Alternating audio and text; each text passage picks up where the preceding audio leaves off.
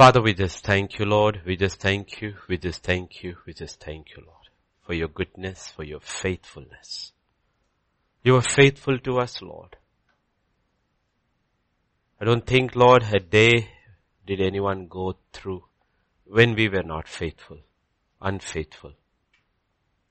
But you were faithful through it all. We were unkind, but you were kind.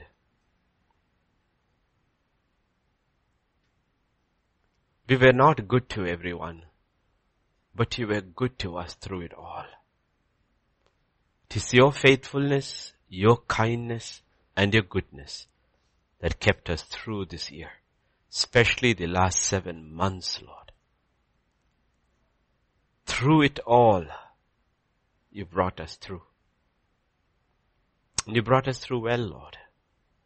Above all, you allowed us to come through the pandemic without it touching us. We just thank you. We just thank you. We just thank you, Lord. This morning as we look to your word, I pray, Father, speak to us. Teach us. Teach us your precepts. Teach us your ways. Show us the intent behind the word. Help us not to get stuck with the letter, for the letter kills. To go beyond that, Lord, and only your Spirit can show us. Therefore, Father, we surrender ourselves to the teaching of your Holy Spirit. For you said when the Spirit comes, he shall lead you to all the truth. You said the anointing shall teach you all things. Our trust is in you, Spirit of God. Teach us, Lord. Show us your Son in every line, every word, every letter of the Bible. Reveal your Son to us. Because only his life saves, Lord. Only his life has that power. Not our life. Show us your Son once again today. We commit ourselves to that end. For in Jesus' name we pray. Amen, amen, amen. Sundays usually we preach. Weekdays we teach. So when you are being taught, remember you need even more attention than on Sunday. And you need to have your Bible. Even if the letters come on the scripture comes on the screen. For those who are listening at home, your Bible, your notebook, and your pen. We've been looking at how God brings a nation back through his servant Elijah. He allows that nation to go through 3.5 years of testing, of trial, of famine. It's an ungodly political leadership. A weak man and a demonic lady together reigning over Israel. And God has to use one servant alone called Elijah to bring that nation literally on their face before God. And we are there on Mount Carmel. We are not looking at that today, but connected with that we saw about order, how you cannot hurry God. You want God to work in your life, you need to come into God's order. He's sovereign, He's king, and our struggles are with that. We saw on Sunday that if you go to 2 Peter chapter 1 and verse 5 onwards, to faith we are asked to add virtue. Okay, remember everything we come back to the kingdom. If you are not seeking the kingdom, the messages either will not interest us or we will receive a kingdom truth and take it and run into the world. Okay, because the kingdom principles work. Because they are eternal principles. Okay, they work. Because the kingdom has power. You can take it and run it, apply it, succeed temporarily and be declared an eternal failure. Okay. For this very reason, giving all diligence. Okay. We always as teachers will always tell students be diligent. Add to your faith virtue. So the first thing is faith. This is all being spoken to believers. Okay. Though these are kingdom principles can be applied by non-believers too, but it will not work eternally because it begins with faith. It doesn't begin with virtue. Okay? Virtuous people in the world are respected, honored. They succeed. Okay. But when it comes to salvation, it does not work. Add to your faith virtue, to virtue knowledge, to knowledge self-control, to self-control perseverance, to perseverance godliness, and to godliness brotherly kindness, and to brotherly kindness love. There are 7 or 8 things mentioned over there. For if these things are yours and abound, not only are these things, we got the grip on them, and we abound in them, okay, you will be neither barren nor unfruitful in the knowledge of our Lord Jesus Christ. Meaning you can be barren in the knowledge of Jesus Christ and unfruitful. Okay. For he who lacks these things is short-sighted even to blindness, and has forgotten that he was cleansed from his old sins. Therefore, brethren, be even more diligent to make your call and election sure. For if you do these things, you will never stumble.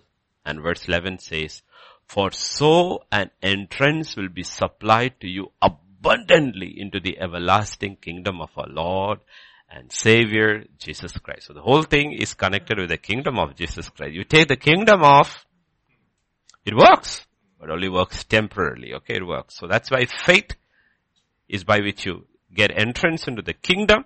And when you apply all this, abound in it, you receive a rich welcome into the kingdom of God eternally, when you physically, actually, rapture or death or whatever takes you through that door. So please remember, it all begins with faith. Okay? Faith. So we will always see in the Word of God, God uses very ordinary people to do extraordinary things in the Bible. It's always ordinary people, right from the beginning. Very ordinary people to do extraordinary things. And you will always see the only difference between them and the others was faith. Was faith. I was listening to one old man of God, past dead and gone, old time greats. And he was talking about as when he was a young man, 25, 26 years old, how he walked into Smith Wigglesworth's house, and Smith Wigglesworth was in his 80s. And he had the newspaper with him. And he stopped him at the door and says, throw it out. And he said, why? He said, this is the house of truth. And that is printed full of lies. I do not allow lies to enter my house. And I was shocked. And you can remember, he was one of the most powerfully used men in history, Smith Wigglesworth. He brought people literally, so many dead people back to life. God used him so powerfully. Okay, then you need to realize their commitment to the Word of God. Commitment to the Word of God. Okay, so I'm thinking, wow. Okay, wow. Oh boy, if I were to apply it, I'll lose half the joy in my life because it's with news. So it is, remember, okay, it is faith that separates the man of God from the crowd. Okay? Yet we will see many men and women of faith ultimately fail. Okay? Men and women of God ultimately fail because they consistently don't add virtue or the other qualities mentioned to finish the race. Okay, so you cannot have it both ways. I will have faith and other things don't matter. God says, yeah, you can run well with faith for a season like Gideon and all do great exploits. But if you look at most of these people, their end wasn't that great. They never had this sustained life till the end. It's not that they did not have faith. They're all mentioned in that list in Hebrews 11. But you don't see from the beginning till the end them running and abounding and abounding and abounding. You don't see that because they were not careful in adding the virtues and the other things mentioned over there. Okay? So we have to be very, very, very careful. Faith, on the other hand. So today we will look at faith, because everything that Elijah did on Mount Carmel was by faith. And he's also abounding in faith. He's growing in faith. Where he stood before Ahab 3.5 years earlier, and the man standing before Ahab and the crowd on Mount Carmel are two different men. Okay, he's grown in faith through that experience of Kerith and Zarephath. God has brought him to Mount Carmel. So faith is also a journey. And faith, remember, releases the power of God in our lives. On the other hand, people don't realize, Unbelief, on the other hand, blocks or limits the power of God in our lives. And people don't realize most of our struggles or all our struggles are common to mankind. Okay? The struggle of the believer, different from mankind, is to be consistently righteous in an unrighteous world. Okay? That's this consistent struggle of a believer. Other than that, all our problems in our life, whatever we go through, sickness, lack, hunger, thirst, nakedness, famine, whatever, the whole list is there. Nothing different. Everybody has gone through that. But what is our struggle? Why we don't overcome in those things is, it is unbelief, lack of faith. Okay, God's answer is faith.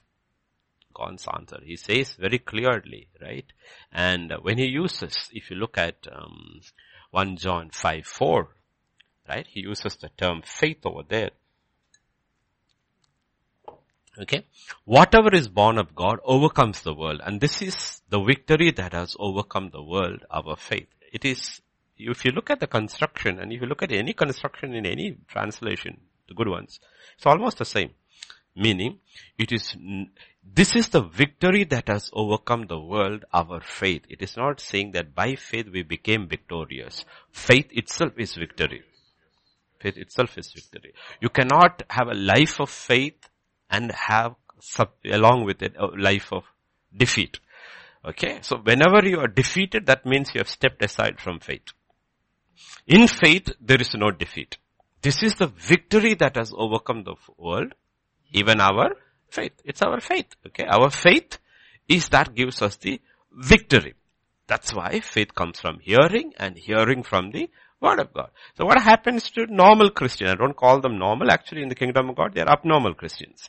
Whenever trouble comes into their life and they're not able to handle it, they tune off the word. The one thing that can give them victory. They tune off from the word. And that's the devil. Why does the devil bring problems, and why does God allow it? The devil calls it trials and temptation. God calls it a test.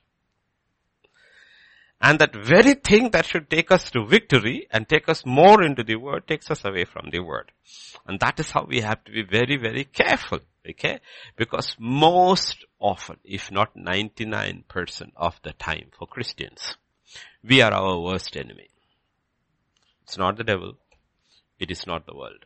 We are our worst enemy because we do not spend enough time to know God and His ways. Okay? To know God and His ways. In Romans 8 and verse 31, and those who are listening, you should read the whole. From 30 onwards, you should read the whole chapter. Okay? Romans 8 and verse 31, Bible says, what then shall we say to these things? If God is for us, who can be against us? Just that one verse. If God is for us, who can be against us? I mean, you have to look at this statement. If God is for us. So the whole thing is that, how do I get God on my side? How do you can't twist God's heart or mind or anything. How do I get God on my side? Okay, how do I know that God is for me? You can't have this statement. These are all statements people speak and then nothing seems to be happening. That God doesn't seem to be with us. God seems to be actually against us. Because if God is not with us, then God is against us. Okay, God is not neutral. Jesus said, if you don't gather with me, then you are scattering. Okay, so God is not neutral because there's no neutrality in the kingdom of heaven. So how do I get God on my side? Or how do I be sure that I'm on the side of God and God is for me? And if God is for me, the Bible says, who can be against me? Who can be against us? In Ephesians 3:20, the Bible talks about when God is for you and when God works for you, now to Him who is able to do exceedingly abundantly, that itself is two superlatives together, exceedingly abundantly above all that we can ask or think, according to the power that works in us. The power is in us, the Spirit of God. And God actually is able. God is able. But that doesn't mean it happens. God is able to do exceedingly abundantly above all that we ask or even think. God is able. You look at these promises, meaning you wouldn't even dare to ask certain things. God says, dare me. And I will do more than you can even think about daring. Okay. So that's why we look in patterns in the Bible, because we are looking at the life of Christ. Because when this happens and it is according to the power that works in us, it is not us, it is Christ, it is His life. So, like on Sunday, we go back to that one man in the book of Genesis to whom 13 chapters are given. If there was one man who should not have succeeded, okay, all the odds were again, nobody would bet on him if you are in gambling, okay. It was Joseph. Because when he began, the odds in his family was 1 against 10. And all the 10 are elder to him. You have 10 older brothers against you. And in so many ways, a disoriented father. Because, his wife is dead. The one he loved is dead. For whom he was slave for 14 years is dead. So he's grieving. He's heartbroken. He never gets over her, Rachel. Okay, so though nothing much is mentioned about Rachel, there was something about Rachel that Jacob loved and he never gets over her. Okay, and then 3 wives and the mess in the family and all these things are happening. Okay, the daughter messed up, 2 sons do this crazy stuff. So this man is okay, and the middle of it is this boy. So if he should not have succeeded, because odds says 1 against 10, they sell him to slavery, his own brothers. Okay, sell him. And he's taken as a slave. Now the odds are even more higher. He's the only Hebrew slave in a huge Egyptian household. Let us say there are 200 slaves in that house, or 300, because he's the captain of the guard of the Pharaoh. So he could have 300 slaves, 500 slaves. The odds are 1 against 500. Okay. Falsely accused, and he's thrown into prison. Now let us imagine the king's prisoners are uncountable. 1,000 prisoners. And he's the only Hebrew prisoner in an Egyptian prison. Now the odds are 1 against 1,000. Okay. But there is one fact in Genesis chapter 39 and verse 2. There's one thing that changes the odds against, in his favor. Odds not against, in his favor. That is, the Lord was with Joseph. That's the only thing. If God is for you, who can be against you? That's one thing. There's one thing that nobody factors. Nobody factors. With Joseph factored. Okay, remember, God cannot be with Joseph if Joseph is not with God. Because there is a choice which God gives us every day. Choose this day whom you will serve. It's a choice we make. We can go be with God, we can be away from God. So when the Bible says the Lord was with Jesus, He's not overruling His free will and says, I don't care whether you want me or not, I'm going to be with you. He's not going to do that. Lord is with Joseph because Joseph is with the Lord. And that one thing changes his, wherever he goes, it does not matter. He is destined to succeed. Okay. Now who is with Joseph? Look at a few verses, okay? Jeremiah 32 verse 17. Jeremiah 32 and verse 17. The Lord God, behold, you have made the heavens and the earth by your great power and outstretched arm. There is nothing too hard for you. Who is with Joseph? Okay, when we see, unless we look at the qualities of God, we have to meditate upon who is real, because we live in this world and we look at everything that is happening. We sometimes take our eyes and get depressed and without realizing who is with us. Who is with us? When Jesus said, I'll be with you forever. I will never leave you nor forsake you. And He sends the Holy Spirit. This is the person who is with us. Job 36, the book of Job, 36, 22 to 24. Behold, God is exalted by His power. Who teaches like Him? Who has assigned Him His way, or who has said you have done wrong? Remember to magnify His work of which men have sung. Okay, remember that's a man going through literally hell.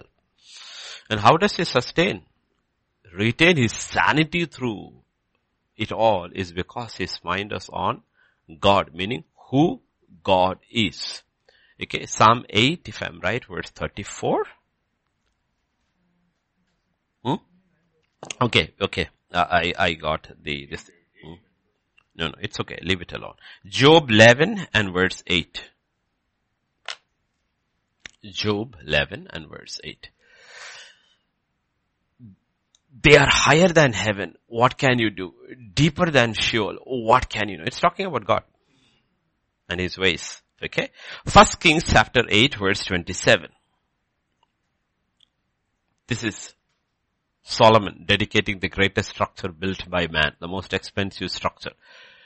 But will God indeed dwell on earth? Behold, heaven and the heaven of heavens cannot contain you. How much less this temple which I have built. Okay. Isaiah 48 and verse 20. I mean, there are hundreds and hundreds of verses. I'm just giving you 5 verses. 48, 28. Isaiah 48, 28. Uh-oh. Today I don't know why when I rewrote it. Okay. Anyway, we know who God is. Okay. I mean, only for new believers and even old believers need to be reminded over and over again who God is. Like I said, this is just a sample. The salesman, when he's going around, gives you a sample. It is just an appetizer as to know who this God is. Okay, just a sample. So the question is, how do you and I stay on the right side of God all the way? Because it is called a walk of faith or a life of faith. Okay. So we will look at the history of Israel and try to relate that history of Israel to this one man. Because when Genesis 37 and verse 2 begins, the history of Israel is narrowed down like a laser beam onto one man. This is the history of Jacob, Joseph being 17 years old. Can you imagine? Okay, can you imagine it's like those young days, we were, not young, quite young days, when Sachin walked to bat. Like the commentators would say, the hopes of 1 billion people rest on the shoulders of one short little fellow. When he gets out, most of us switched our TV and we said, okay, it's over, game over. We are not going to make it. Okay. If this guy stays there, we always say, even if he stays till the 45th over, we have a chance. The others will come and finish. But he has to be there. He opens and he has to be till the 45th over. Okay. So, God's kingdom, history on earth is resting on the shoulders of a 17-year-old boy. This is the history of Israel. Okay, resting on, and we know God doesn't gamble. Okay, so this is not a gamble. God knows His boy. Okay, God knows His boy. So, we look at the history of Israel,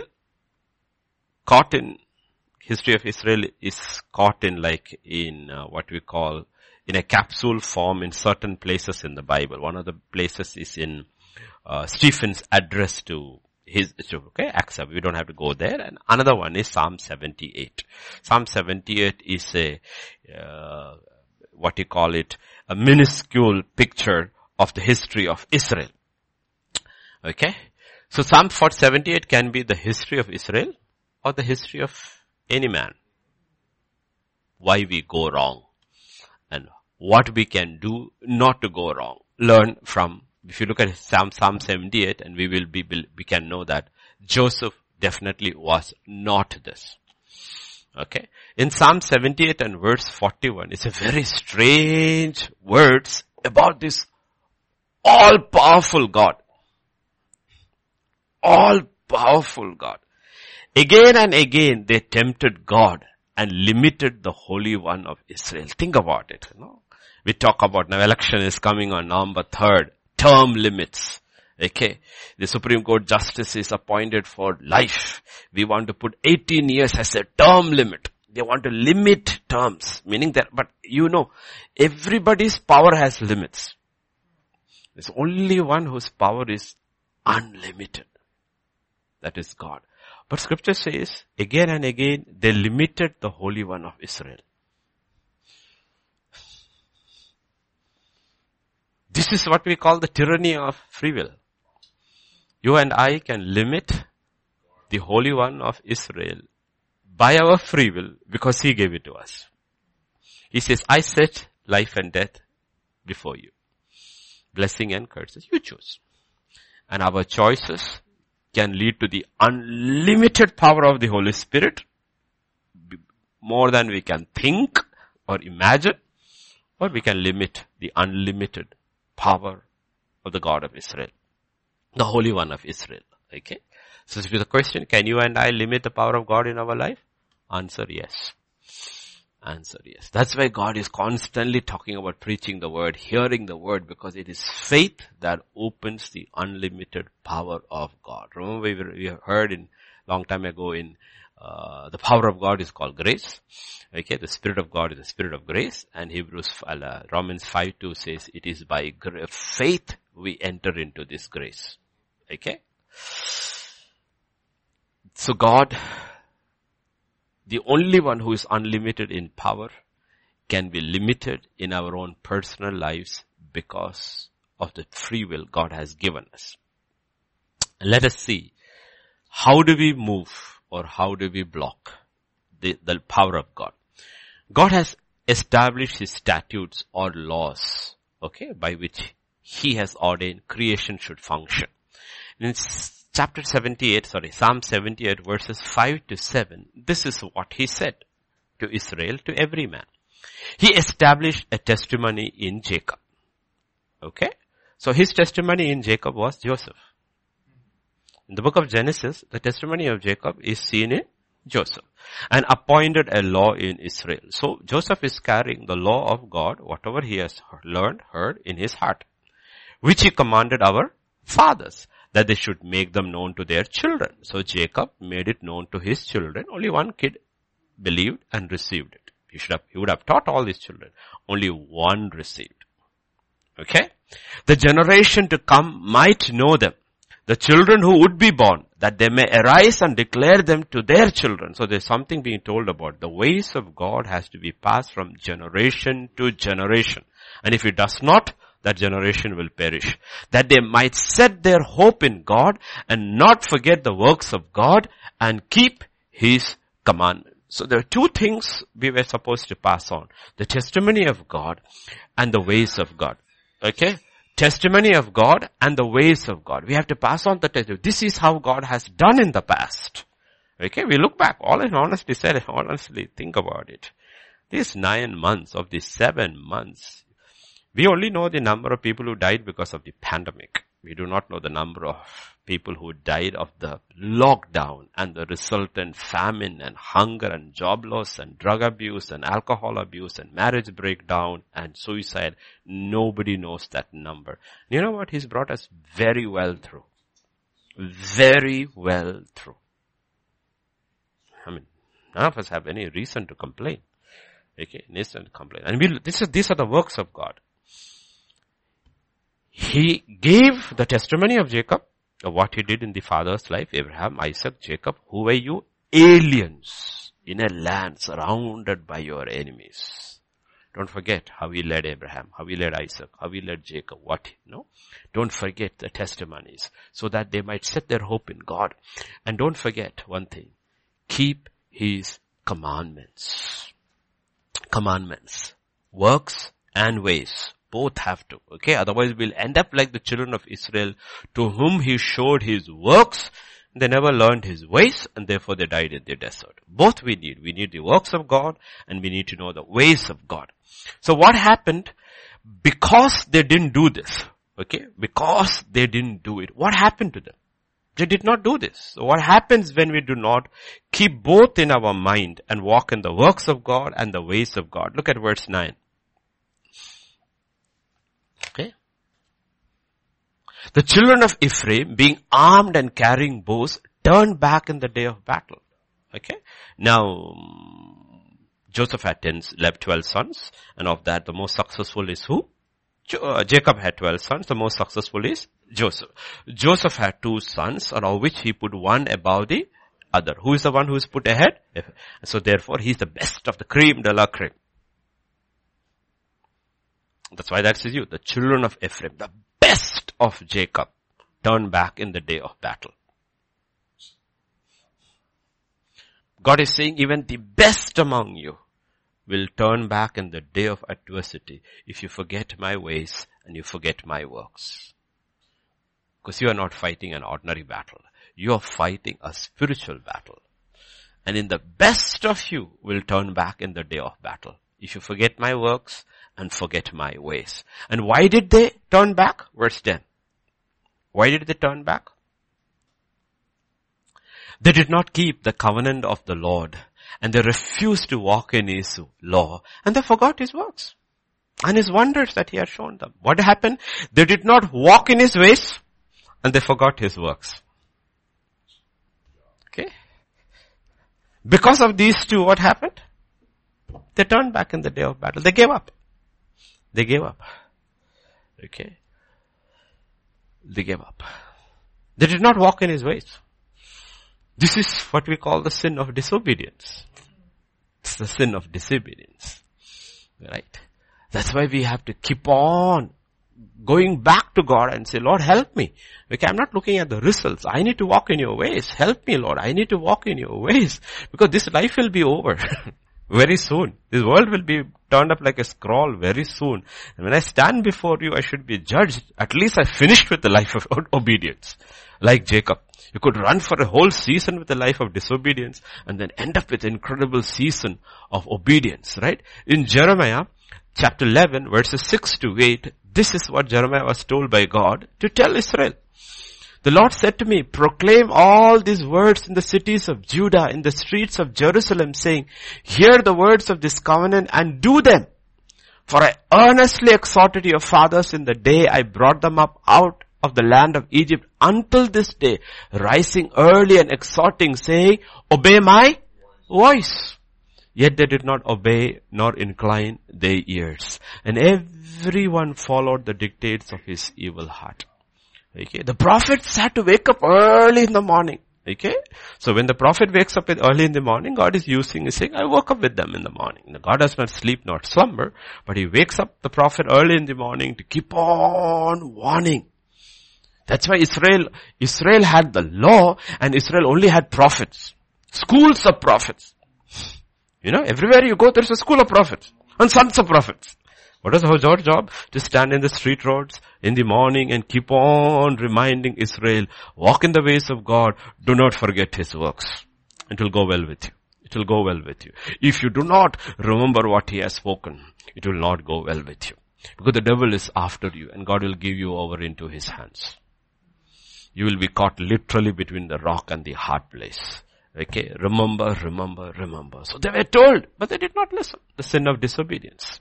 Okay, in Matthew 7:24, Luke 6:46, therefore whoever hears these sayings of mine and does them, I will liken him to a wise man. So he says you have to hear and do.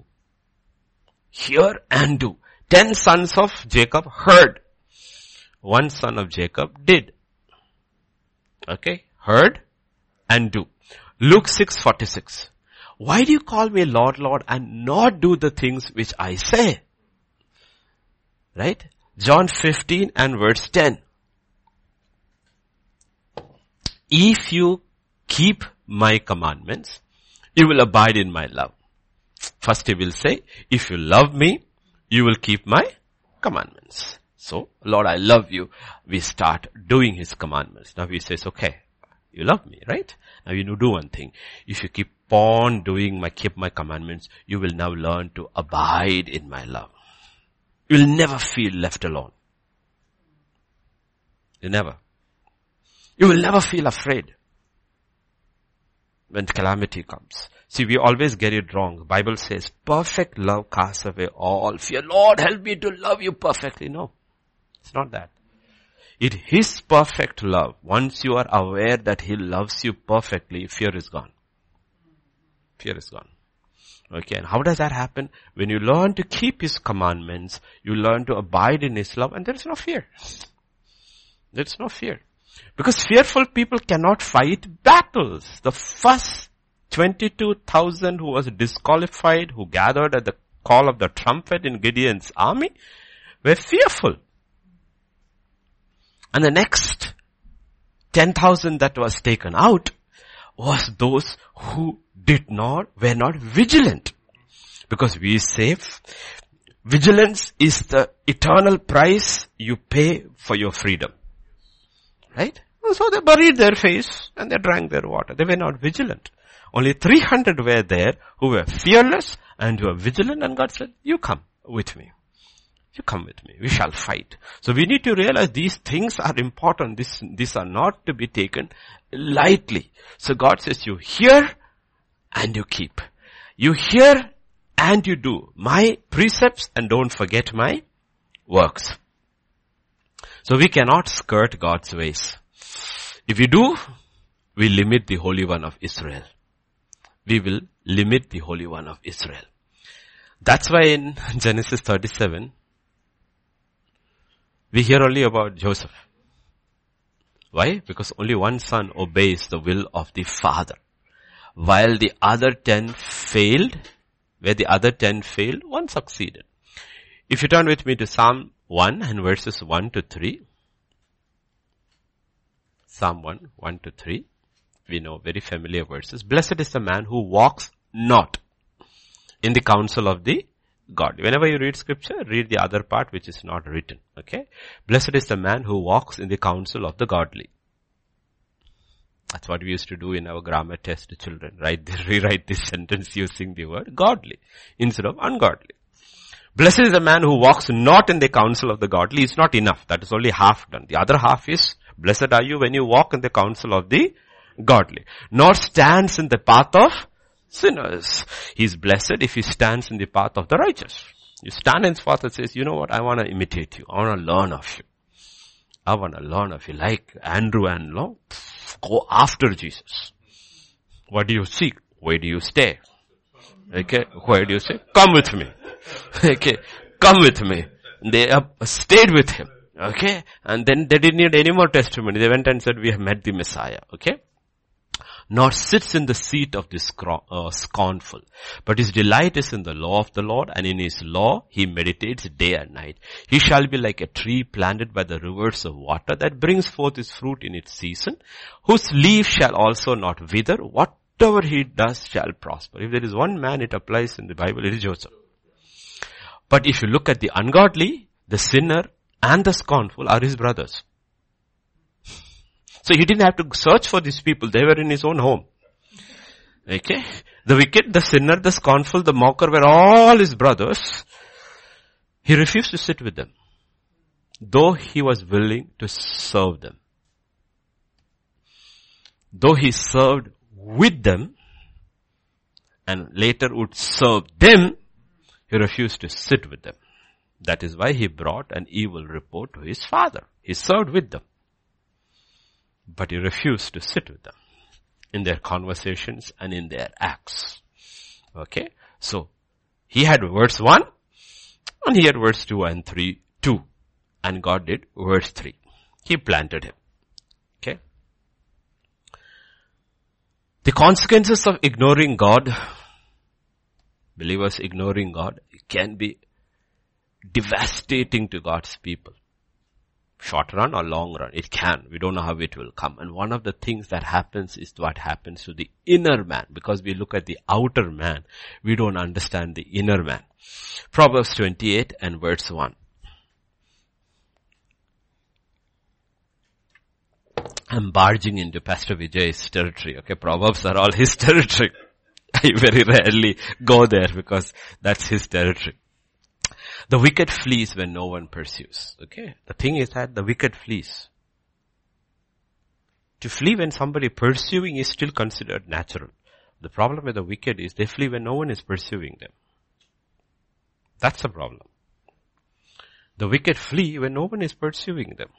Meaning you are haunted and crippled by your fears. Okay. Your fears. You know why? Because that's what disobedience does. When you disobey God, you sin. And along with sin comes guilt. And along with guilt comes fear. And what happens is, it justly saps your inner strength. Ultimately, you are what your soul is. Not what your body is. You are what your soul is. Okay. And God said, this is what happens. Okay. You have limited the hand Holy One of Israel in your life, and you are not able to go. In Leviticus 26, 36, 37, this is what God said would happen to them. Okay, this is what is happening to them. Leviticus 26, 36 and 37. It didn't come.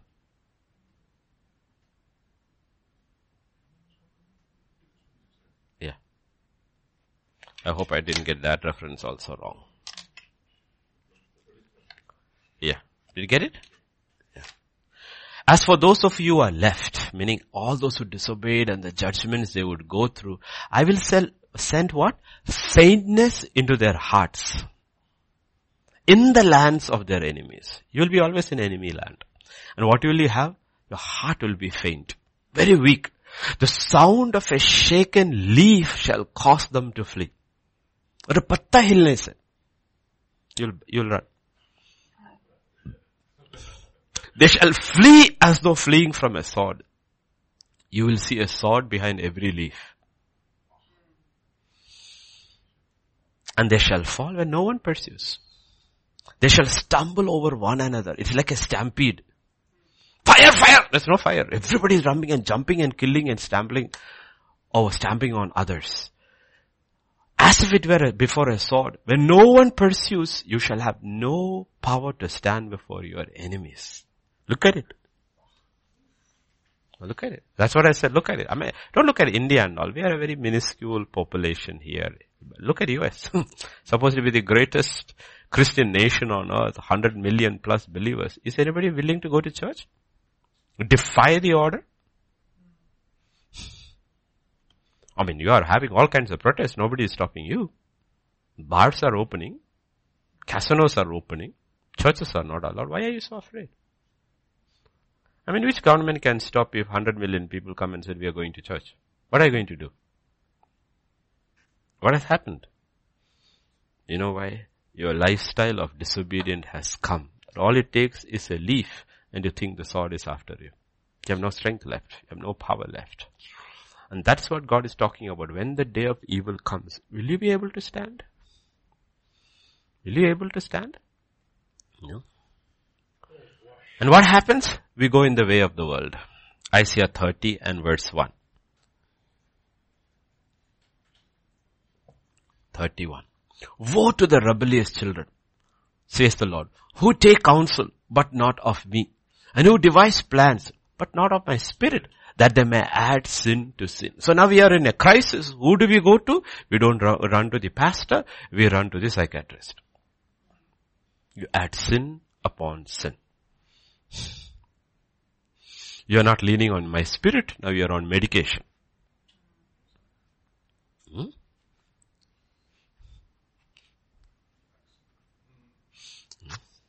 You're not pro-life, now you're pro-Zach. No? No? God said, I said before you life, because you chose death, now you need Prozac. God said, this is what happens. Okay. And verse 17, the result.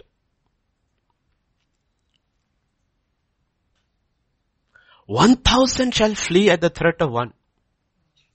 One was supposed to put 1,000 to flee. On the other hand, it is reversed now. 1,000 of you are fleeing at the threat of one.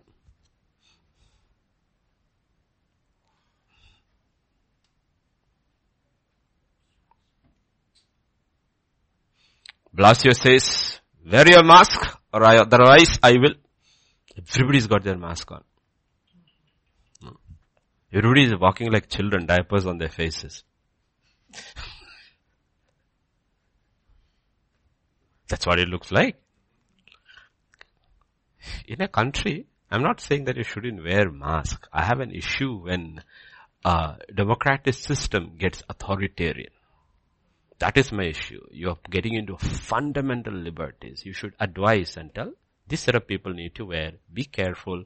You should advise and encourage and people who are vulnerable should be told. That's the way you do it. Okay. You don't do in America what you do in China. There is no difference. There's no difference. There is no difference. Okay. So that is the issue over here. What happens? 1,000 shall flee at the threat of one, and the threat of 5 you shall flee, till you are left as a pole on a top of a mountain, as a banner on a hill, fluttering like this. One single pole, no branch, no leaf, nothing, just one pole over there and fluttering over there. That's what you will be left. Everybody will see you. You will be visible. You will be a sight to behold of shame, of not of glory. On the other hand, the blessings of obedience is this that we saw in Genesis chapter 39 verses 1 and 2. If you obey, Joseph had been taken down to Egypt. You are taken down into the world. You are sold. And Potiphar, an officer of Pharaoh, captain of the guard, an Egyptian, bought him from the Ishmaelites who had taken him down there. And the Lord was with Joseph. That's the key. Doesn't matter. You're taken down into the world. You are sold into slavery. But the Lord is with you. Okay? So the question is this. All we know about Joseph till now. Okay? 37, we are introduced to Joseph. 38 is Judah and Tamar. 39, we see him in Egypt. Okay? From verse chapter 37, all we know about Joseph is three things. One, he's very zealous for his father's name. Two, he's willing to obey his father's desire. Three, he's willing to serve his brothers without partaking of their sin. And as a result, gets sold into slavery. These three things are the first three things we learn about Joseph. One, he's very zealous about his father's name. God says, are you zealous about my name? Are you willing to do my desire? Your brothers are in Shechem. Will you go? Here I am. Desire. What is the desire? Go see how your brothers are. What is said? Go to Shechem. What is the desire? To know the result of your brothers. He goes to Shechem, the brothers are in there. And he goes all the way to Dothan. Okay, that's the desire. It is not under grace, we don't do the minimum.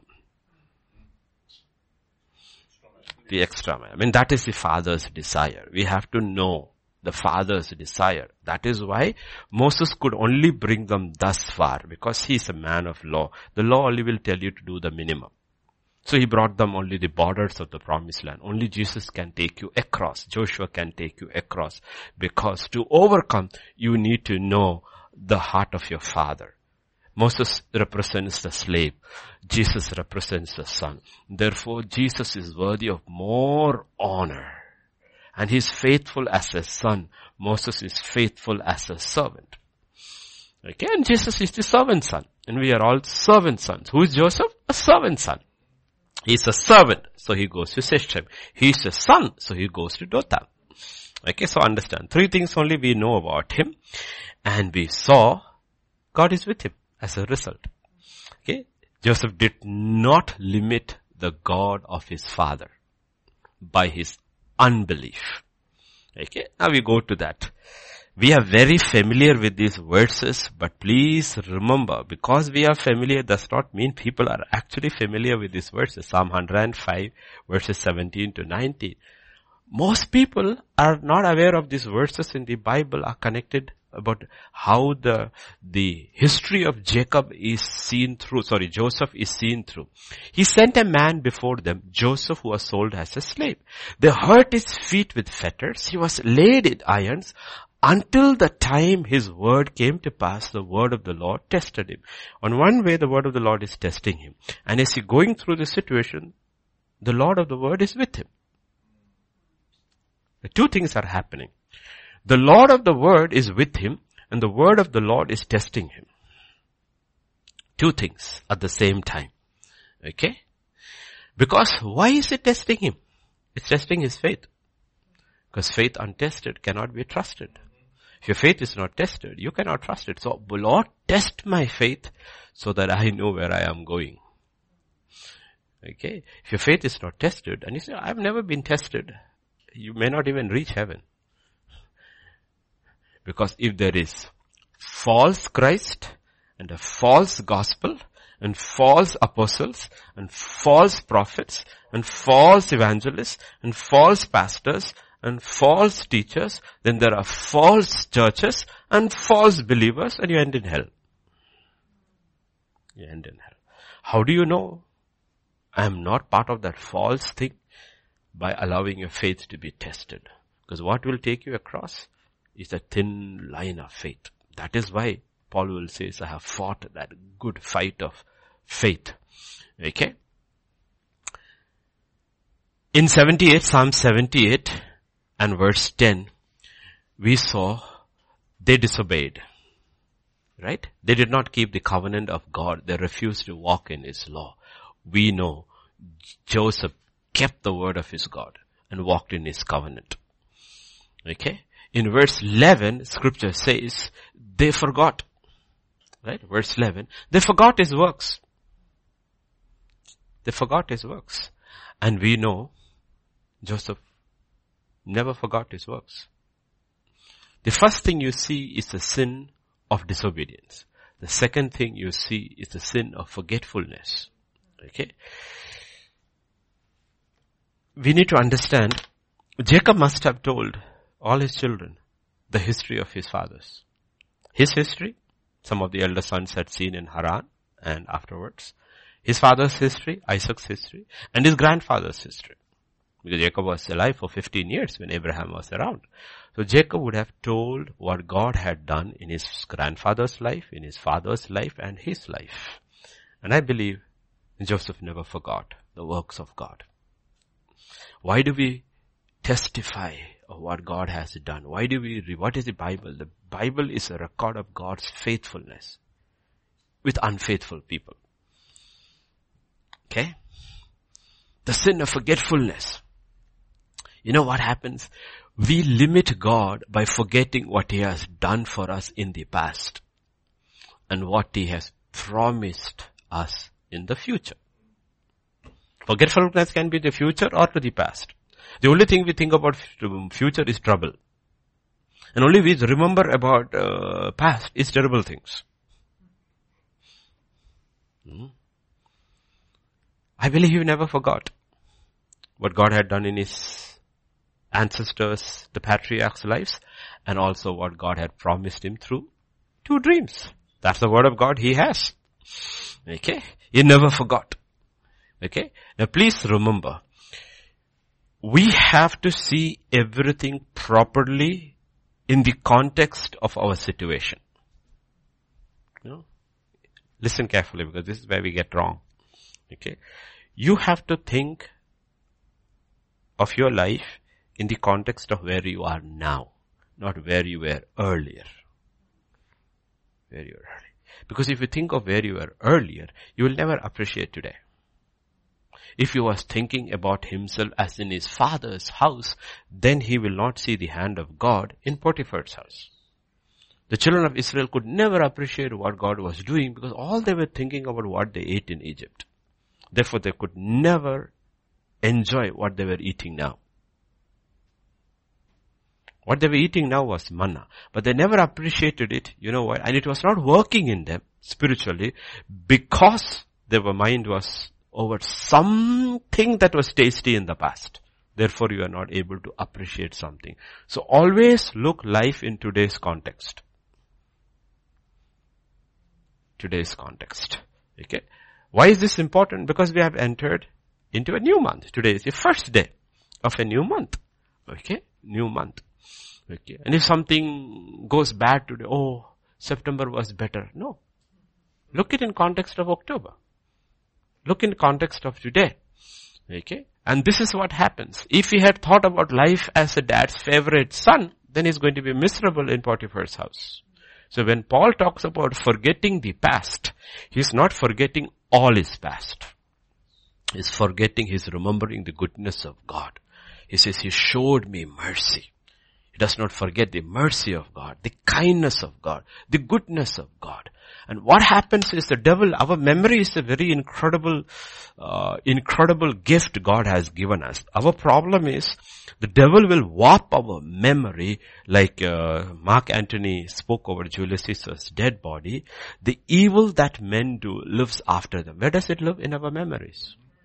The good is oft interred with their bones. So what happens is all we have in our memory is what people did to us, the painful things.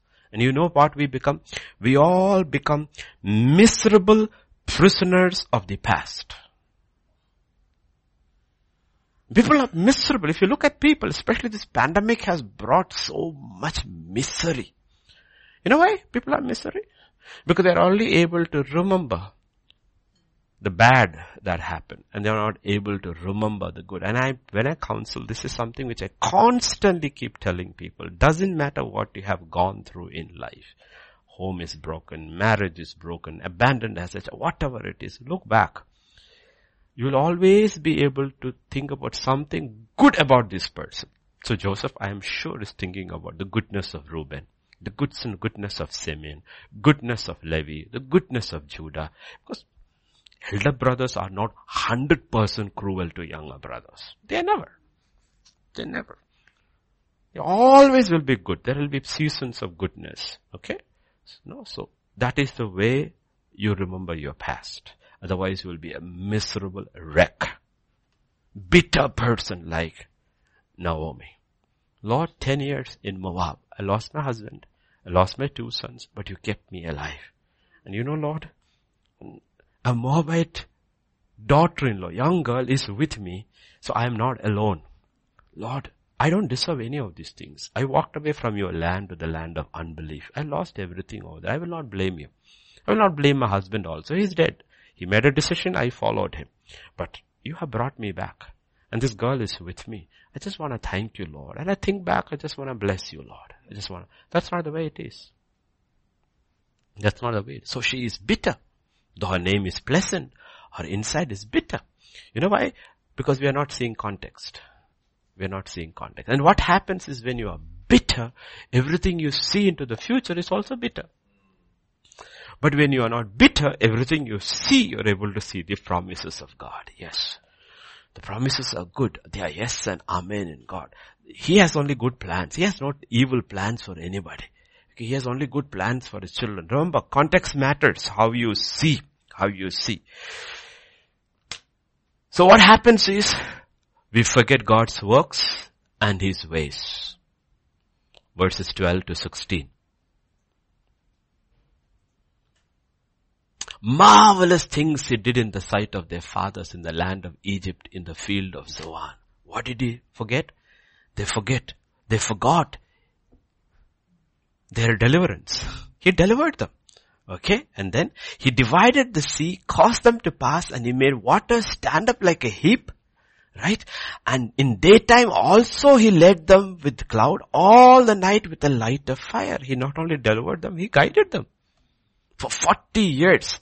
And he split rocks in the wilderness and gave them to drink in abundance like the depths. He also brought out streams out of the rock and caused waters to run down like rivers. What is he talking about? He says, you know what? He delivered them out of every adverse situation.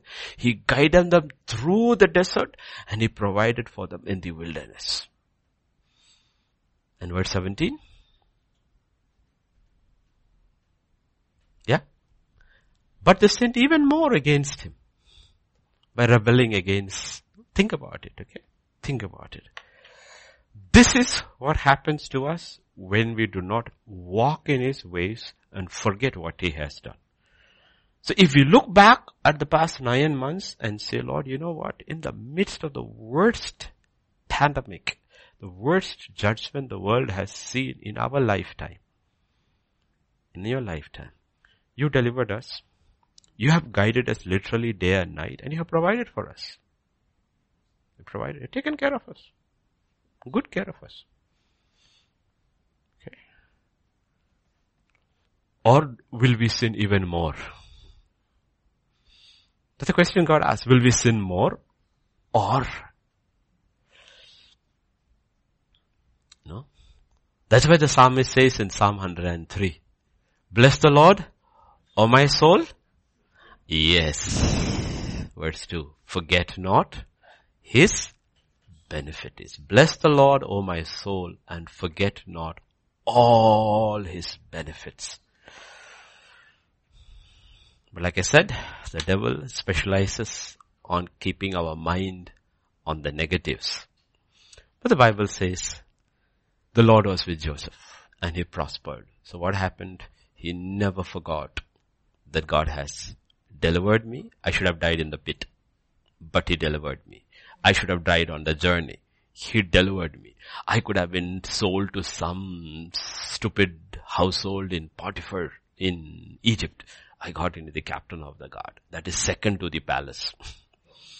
Right? So he's looking at it. I could have, but God, the God of my father, Abraham, Isaac and Jacob is working in my life. I will not forget his benefits. Like we call it the silver lining behind every dark cloud. Right? You can always see it. Forget not. Third thing. Okay.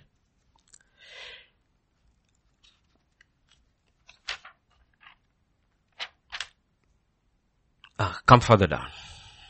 Yeah, we are in, by the way, we are in Psalm 78. Okay, let me give you the words. Yes, that's interesting words, okay. How do we go into fault number 3? How do we limit God? They tested God in their heart by asking for the food of their fancy. Yeah. Other versions will use the food they craved for, they lusted for. How do we test God in our hearts? Okay. How do we test God? We ask for fanciful things from God. Fancy means we haven't grown in our faith. We haven't learned how to distinguish between what we really need and what we want. What we want is what the flesh craves for. The problem with the flesh is actually empowered by hell itself. The nature of hell is described in Isaiah 5 verse 14 and 15. This is the nature of hell. Therefore Sheol has enlarged itself and opened its mouth beyond measure. Why? Because all those who are empowered by lust is coming there. So it was made for a certain number. But that's one area in the universe which is constantly expanding because uncountable numbers are coming in. Beyond measure. Their glory, their multitude, their pomp, he who is jubilant shall descend. Here he was having a great time and then he descends over there. People shall be brought down. Each man shall be humble. The high eyes of the lofty shall be humble. So what is the nature of hell? It is forever enlarging itself, meaning it is never satisfied. Devil will never say, oh, okay, please Lord, please stop, 5 billion have come in, that's enough Lord, I can't handle anymore. No, he says, no, I'm not satisfied. If I can get every man that is born in, I still will not be satisfied. That is the nature of lust. Lust. The nature of lust is that with lust, okay, lust. I was talking last week to somebody and I was telling them, this is the principle about pleasure. The principle about pleasure. There's a danger about pleasure. Okay? Moses had to turn his back to the pleasures of sin. Okay? The pleasures of Egypt, the pleasures of sin and the treasures of Egypt. The pleasure. The problem with pleasure is that, no? There is pleasure attached with everything. That should be a byproduct. Should be a byproduct. That should not be the intention. Otherwise, you will be guided by pleasure. There are books sitting over here. If you're pleasure driven, you will look there. No.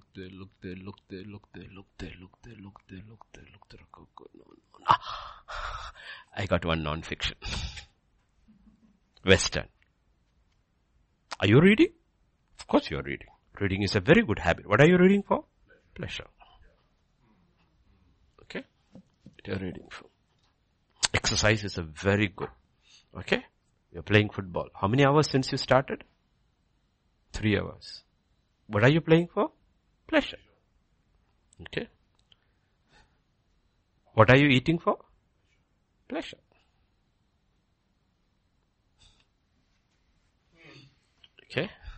Pleasure should be a byproduct. It should not be there in the front.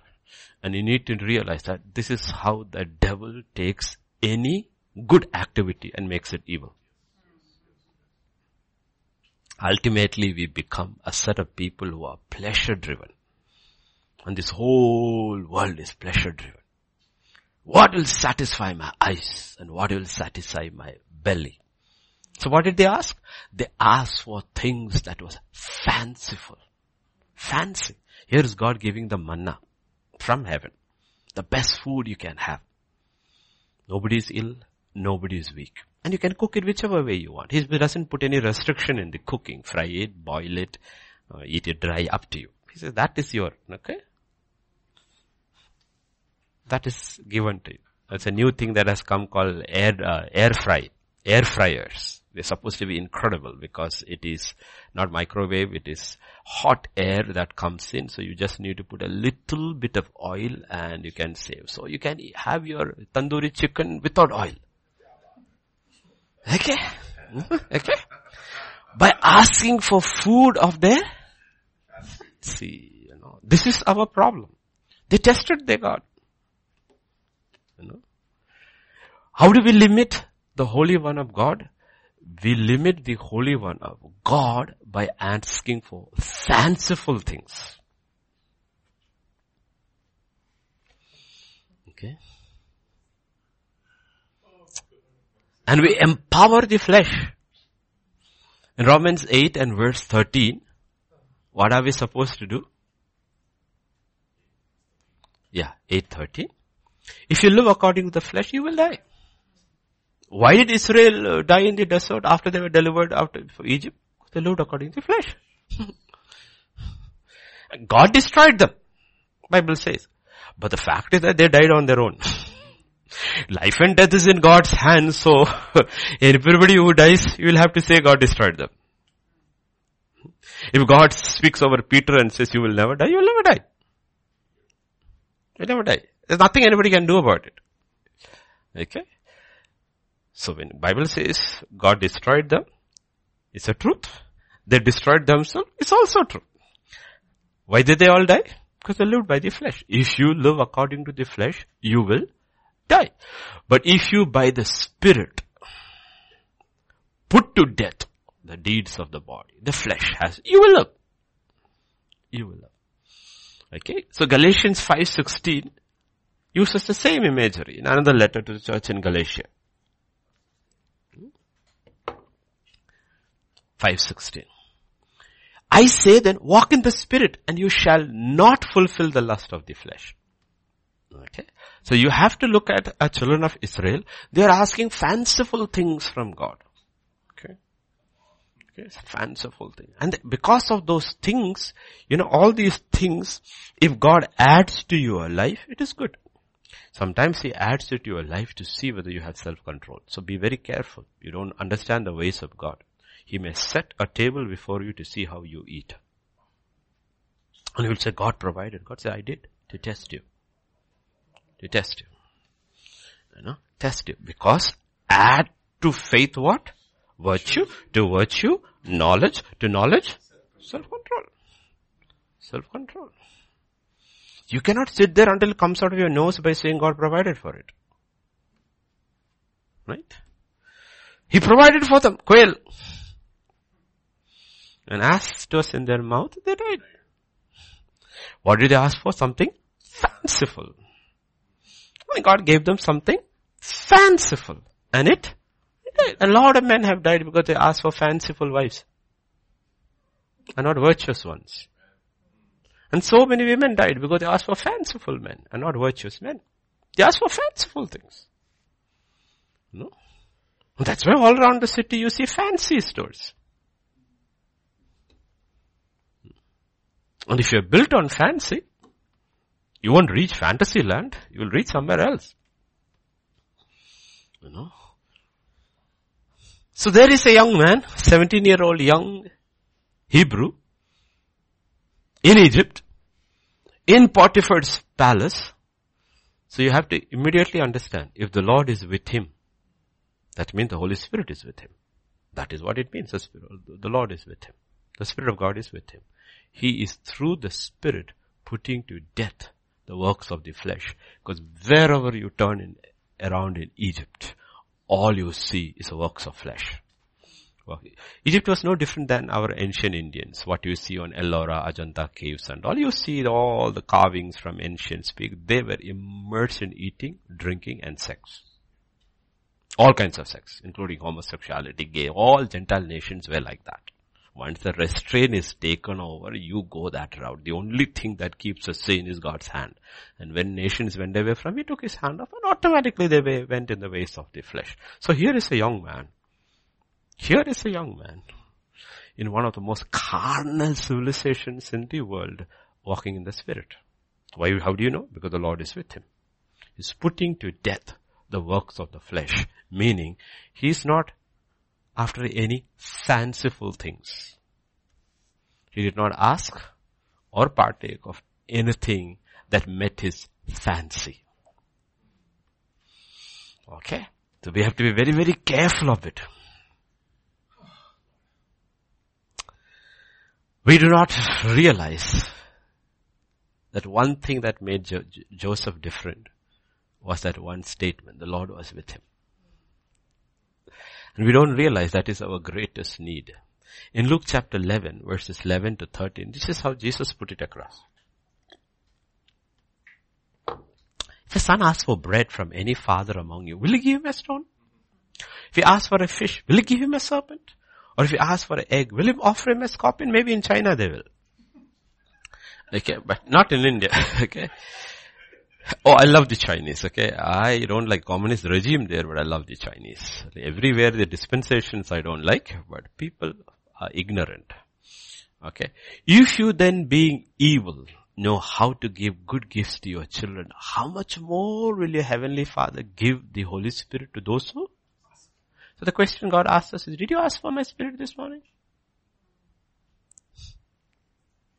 You ask for everything else. But do you really know what you really actually only need? My Spirit.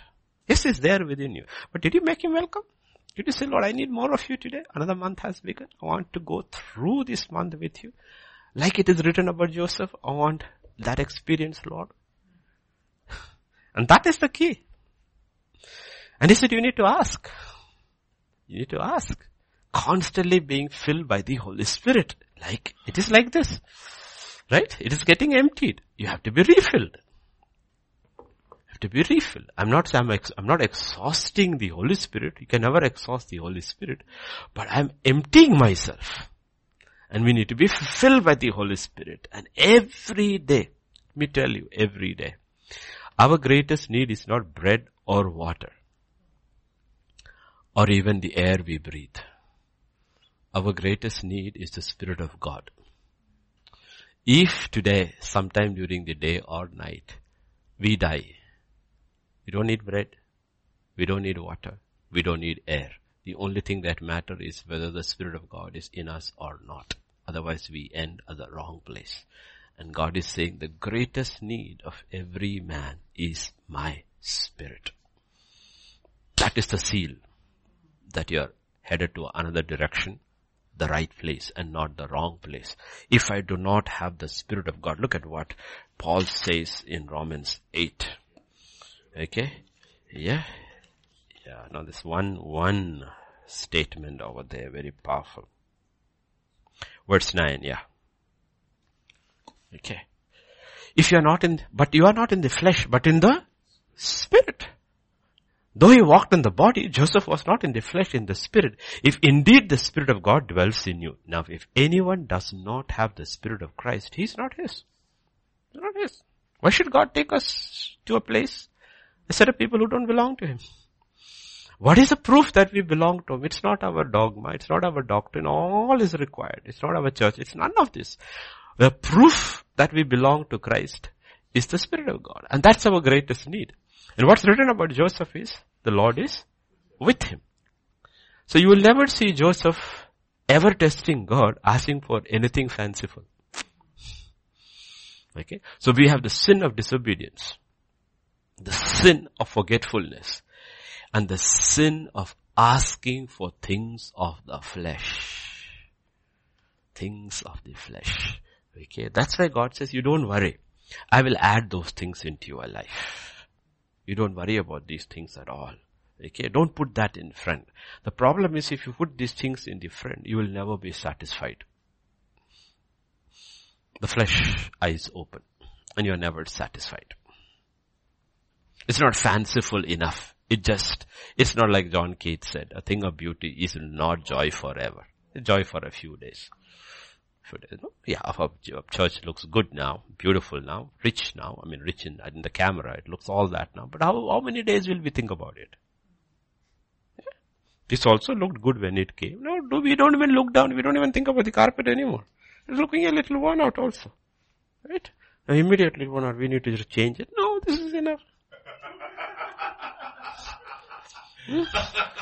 This is enough. Okay, there's no hurry. It will all come, everything. Okay, everything. Okay, I'm telling you, this is not a joke. Joke, 3 or 4 of you got an iPhone. What was that? I haven't yet opened mine. There's no need. Oh, what am I going to do with it? This is working perfectly. My son sent it. No. Immediately let me change. For what? It's perfectly fine. Perfectly fine. Honestly, I'm keeping it to give it away to the one God tells me give it away. It doesn't matter. This is working perfectly. I mean, honestly, do these things really matter after a time? No? All this joy, you buy a new car, 2 days, 3 days, everybody's washing, polishing. After that you should see a week later, all the dust, no? New bike and all these things.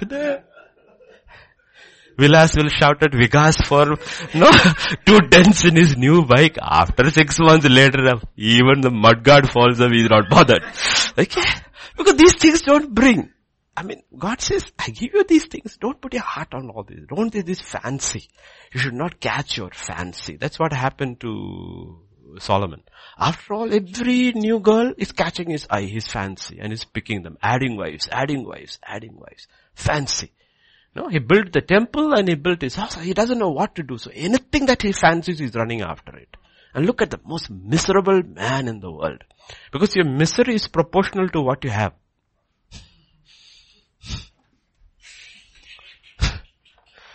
Okay. Everybody, it's a mathematical equation. People all think that fellow in the hut is miserable. No! He's probably much more happier than the fellow in the palace. So there was this king who was very, very ill. Nothing could cure him. So they called this wise man. He came and he said, King, the only way you will be healed, because this is a sickness of the soul, you need to wear a shirt or a coat or a robe which belongs to a happy man. Happy man. The king's soldiers are going around fighting. Nobody is happy. The king is ill. The king is ill. Are you happy? Are you always happy? Please, the king needs to be healed. Nobody. One set of soldiers are going through the forest, and finally they hear a man is singing. They are rushing. Oh, finally somebody seems to be having as a woodcutter. He is singing and cutting wood, and they said, sir, are you happy? He said, I am happy. Are you always happy? Always happy. They said, oh, great. Sir, the king is very ill. The old wise man has said he needs a coat of a happy man. Sir, can you give your coat? He said, I have no coat.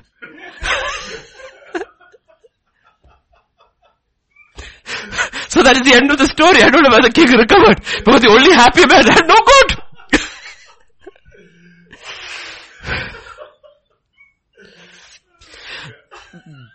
God did not say, do not go into the world and have not the things of the world. He did not say. He said, go into the world, but you are not of the world. He did not say, do not have the things of the world. He says, do not love the world or the things of this world. It will destroy you. It will destroy you. No? It will destroy you. Mm-hmm. So God says, be very careful about it. The sin of disobedience, the sin of forgetfulness, and the sin of asking for things of fancy. That's your flesh. And we know the Lord is with him consistently. So we don't know about Joseph's life But we know one thing how he lived. Why? Because of that two statements. Same statements. As a slave and as a prisoner, the Lord was with him. Okay? So, Daniel also makes that simple choice when he has to eat. Right? When he has to eat. No, he doesn't pick all these fanciful things. No, it's a consistent thing which we have to battle against, Two chickens were talking. And it was a baby chick talking to the mother by saying, Mommy, why is it that our master's name is this, mistress name, all his children all have names. Why is it we don't have names? So the mother said, son, we come from a very old ancient family, so we are named only after we die. They are named when they are born. He said, yes, after we die, we are named chicken 65 and chicken tandoori chicken and all. No? See, why do we give all these names? And once we get these names, then we hunger after these names. I'm not saying you shouldn't eat all these things. But some people's life is like Canara Bank, no? Growing to serve, serving to grow. Living to eat, eating to live. Eating to live. Living to shop, shopping to live. Right? Solomon should have been saying, living to have sex, having sex to live. Right?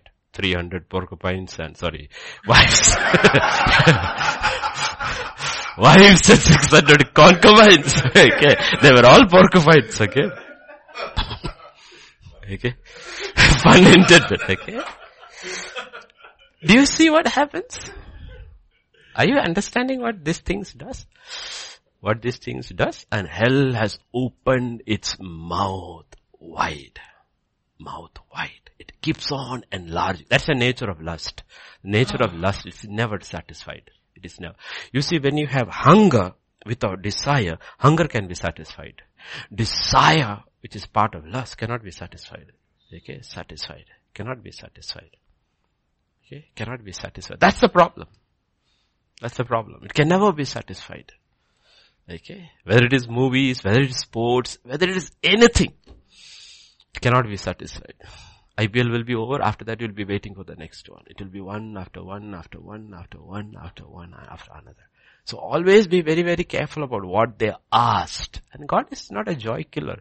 Actually, He's a joy enhancer. He's a joy enhancer. Okay, He's not a joy killer. It's not that He withdraws, keeps all good. In the scripture says every perfect and good things comes from above. Shall we look at that? James chapter 1? Yeah. Yeah. No. Yeah. Yeah, 17.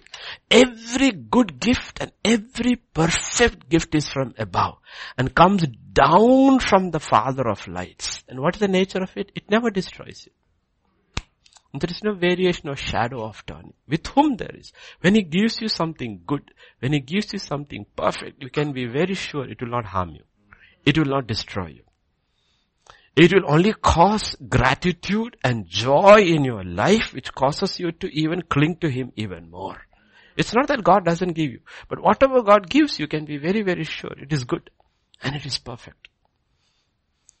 Perfect. Though you may receive it on earth, it comes from above. Okay? So please don't misunderstand. It's not a joy killer, it's a joy enhancer. Okay?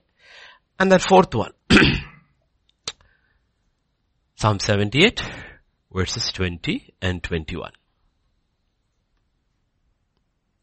Behold, He struck the rock, so the waters gushed out and the streams overflowed. I mean, think about it. Around 2.5 million people in the desert.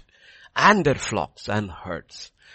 Now, when we think about the rock being striking, we think about little water like a spout or something. It was not. It is a river that flowed. A river that could supply the needs of the people for years. Only twice He struck, meaning that particular two rivers took care of these people for 40 years. For 40 years. So it's not a small miracle. It is not a small, it is an unbelievable miracle right before their eyes. The problem is, they were thirsty, there is no water, there is a rock, Moses strikes the rock, it splits open and water is gushing and flowing through the desert for miles and miles and miles and goes into the Red Sea. Okay? Or whichever sea. Okay, it is flowing into. They see it, the Gentile nations see it. So it is. But after some time, you forget how it started. And you take it for granted. Take it for granted. Okay? You explain it away. It becomes science. One of my first experiences in 1990 when we were as a team doing evangelism in Indira Park as a young boy with this young student, with a group of believers. And there were a set of Christians going around, Other Christians were sitting over there, so we went and we were sharing. And there was a man sharing about the feeding of the 5,000. So he was trying to explain, Christian, trying to explain it away. This is basically what. He was putting it across in a completely different way. He says, you see, when that young boy put that 5 loaves of bread into Jesus' hands, everybody suddenly realized they also had their dabba. So they all took it out and they sat down and they ate. You see, you want to deny the miraculous. Explain everything with science. You see, after some time they would say, yeah, maybe the river was always there. You negate the hand of God. What happens is you disbelieve. This is a sin of unbelief. And when you're facing the next problem, you have forgotten the first 9 months. You are in the 10th month. Suddenly you realize, can he give bread also? Okay, water is a different thing. What about bread? I don't see any oven over here. Water, of course, flows naturally. What about bread? Okay, maybe he can give bread. What about meat? I don't see any animals here. Can he provide meat for his people? Therefore the Lord heard this and was furious. So a fire was kindled against Jacob and anger also came up against Israel. What made God furious? It is the sin of unbelief. Unbelief. If you look at verse 19. Right? Okay, what does unbelief cause you? It causes you to speak against God. They spoke against God. They said, can God prepare a table in the wilderness? Unbelief causes you to speak against God. And the Bible says, God was furious. Often we are guilty of the same sin. Though we think we are more better than the Israelites. In Matthew 13 and verse 58.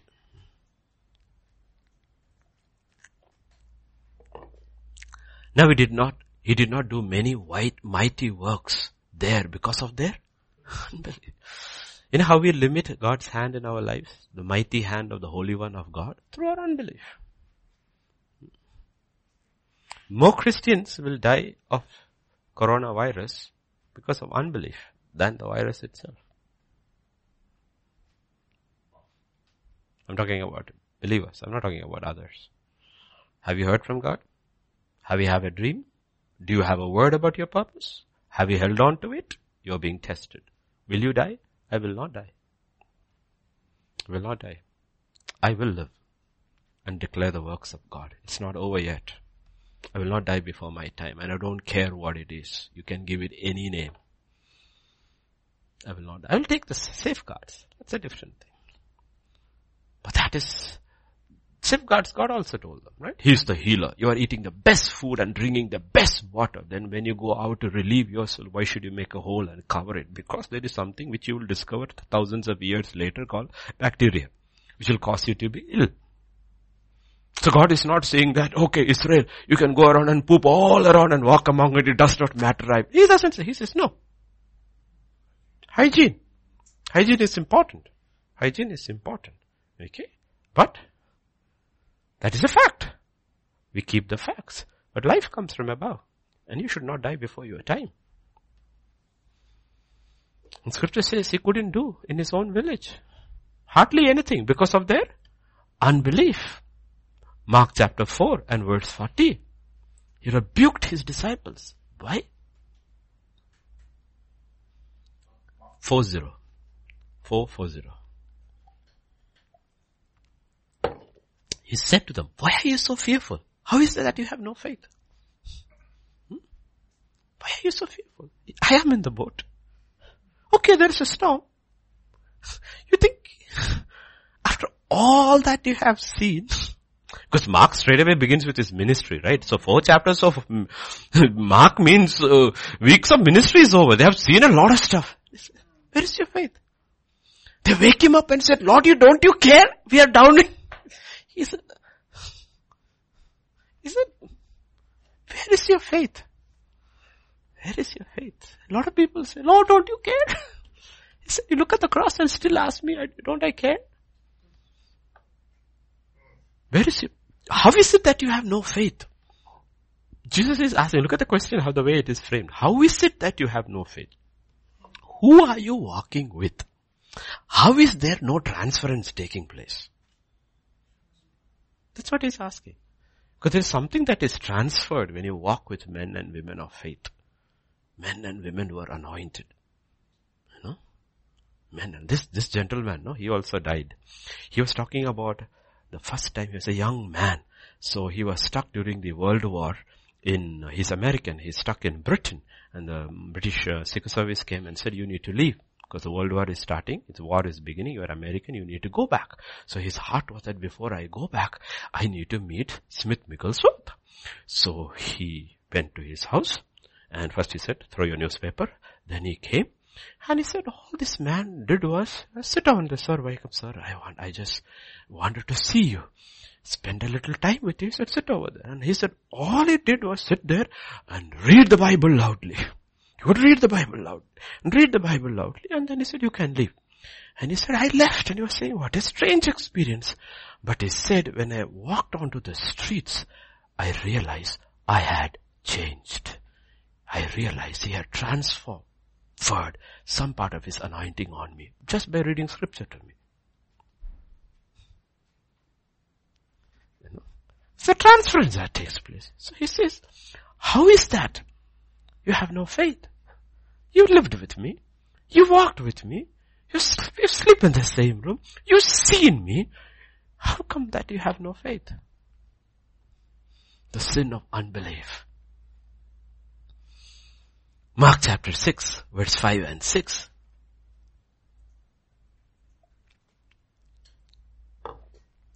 Now he could do no mighty works there except that he laid his hands on a few sick people and healed them. And Bible says he marveled because of their unbelief.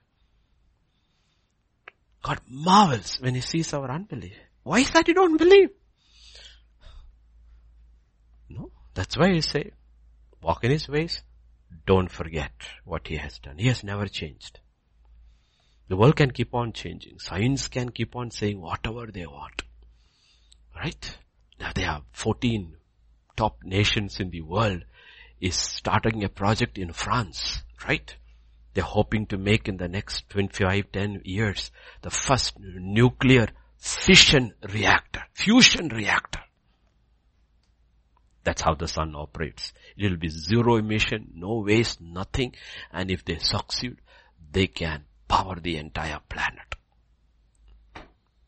Okay. I think Indian scientists are also, US, all of them are putting in together, Chinese, everything. I think you didn't read it, right? I'll send it to you. It's a very interesting article. Okay, very interesting. Okay, what we have, nuclear reactors is different. There's nuclear waste. The other one is different. Plasma. That's how it operates. I know plasma. I remember that much. Okay, it is fusion. Nuclear. Not the current kind. The kind like sun. That's how the sun operates. That kind of, the man is already planning to be entirely self-existent, not dependent upon God, upon anything. Okay. No. You see, we have more faith in science than in God. We have more faith in the arm of flesh than we have in God. And God is asking, he marveled because of their unbelief. Matthew 17 verse 19 and 20. Now 17, 19 and 20. Then the disciples came to Jesus privately and said, why could we not cast it out? He said, because of your unbelief. For assuredly I say to you, if you have faith as a mustard seed, you will say to this mountain, move from here to there, and it will move. And nothing will be impossible for you. He will say, but I have spoken, it has not moved. But did you hear from God? This is not for the time for it to move. If you said it, then you have faith. Now sometimes you need to understand. You have to understand God's way and have to be very, very clear and hear from God. God doesn't do things before His time, and you shouldn't force Him to do things before His time. You don't want a premature baby in your life. You don't want it. It will be an Ishmael. Everything should happen in its time. God has His own time. So when God has told, speak to the mountain, you have spoken to the mountain, and you heard from God, I have spoken, He said, good, it will move. And you just go. So this is the thing. The walls of Jericho in the eyes of Joshua has already fallen on the first day, though he saw it only on the seventh day. Because God has spoken. God has spoken. So when you're walking, when your reality, physical reality is the walls are there. When you're walking in victory, not in doubt. What is the walk of faith? You're not walking in doubt. You're walking in victory. Why? Because God said one word, I have already given it to you. If He has given it to you, the walls will come down. We'll take this hit. So you're walking. You haven't seen it the first day. Are you discouraged? No. Second day. Are you discouraged? No. Third day. No. Seventh day you have to walk 7 times. Are you discouraged? No. That is Elijah in Mount Carmel. Fire has come. People have turned. False prophets are destroyed. Go up on his knees. He says, I hear the sound of rain. The servant sees nothing. How many times? 8 times. Go again. He doesn't even look. I don't have to look. I have already heard the sound of rain in my spirit. It's coming. It's coming. Go look. I see nothing. Go look. Nothing. Go look. Nothing. Go look. Nothing. 8 times he says, I see. What is that? A cloud like a small fish. What did you see? Small fish. But what you see still doesn't agree with what I have heard. You go down and tell Ahab, run before the storm takes over. What is coming is not a trickle. It's a storm like you have never seen. Run. So you're not speaking by what you see. You're speaking by what you have heard. That's faith. What did you hear, Joshua? It's given unto you. It's given. That's what God is talking about. That is faith. That is faith. And you stand on. And that's what Joseph is standing on. God has given me 2 dreams. Not one. One can be doubted. 2 cannot be doubted. And both dreams said, I will reign. I will reign. I am destined to reign. If I am destined to reign, then I am being tested. If I am being tested, I am being tested. Am I fit to reign? That's you. I am never questioning whether I am called to reign. I am only questioning, am I fit to reign? So I will prove to God through His Spirit, I am fit to reign. I just have to prove that. It's my character that is being tested here. It's not my destiny. Destiny is decided by God, but I have to prove my character. That I am not a man of flesh. I'm a man of the Spirit. Unbelief. It's unbelief. No. Unbelief paralyzes us. And it limits the hand of the Holy God of Israel. In Mark chapter 9 and verse 23. Jesus said to him, if you can believe, all things are possible to him who believes. If you can. He says, if you can believe, all things are possible. To believe, you need to hear. Okay? You cannot just believe. Faith comes from hearing. Hearing from the word of God. And what you have heard, do you believe? Do you believe? If you can. Believe. Okay. Joseph believed. And God was with him. God was with him. The Bible says, his master started noticing it. Master started noticing it. Hey, whatever this, we have the Greek mythology, the Midas touch. Whatever the king touches becomes gold. That was his fanciful desire from a pagan god. Ultimately, the daughter also turned to gold. He couldn't eat anything because whatever he touches becomes gold. But he used that imagery. Potiphar realizes, whatever this young man touches prospers. Hey, I thought this was just bargain price. This was a really good deal. This is the Hebrew goose that lays the golden egg.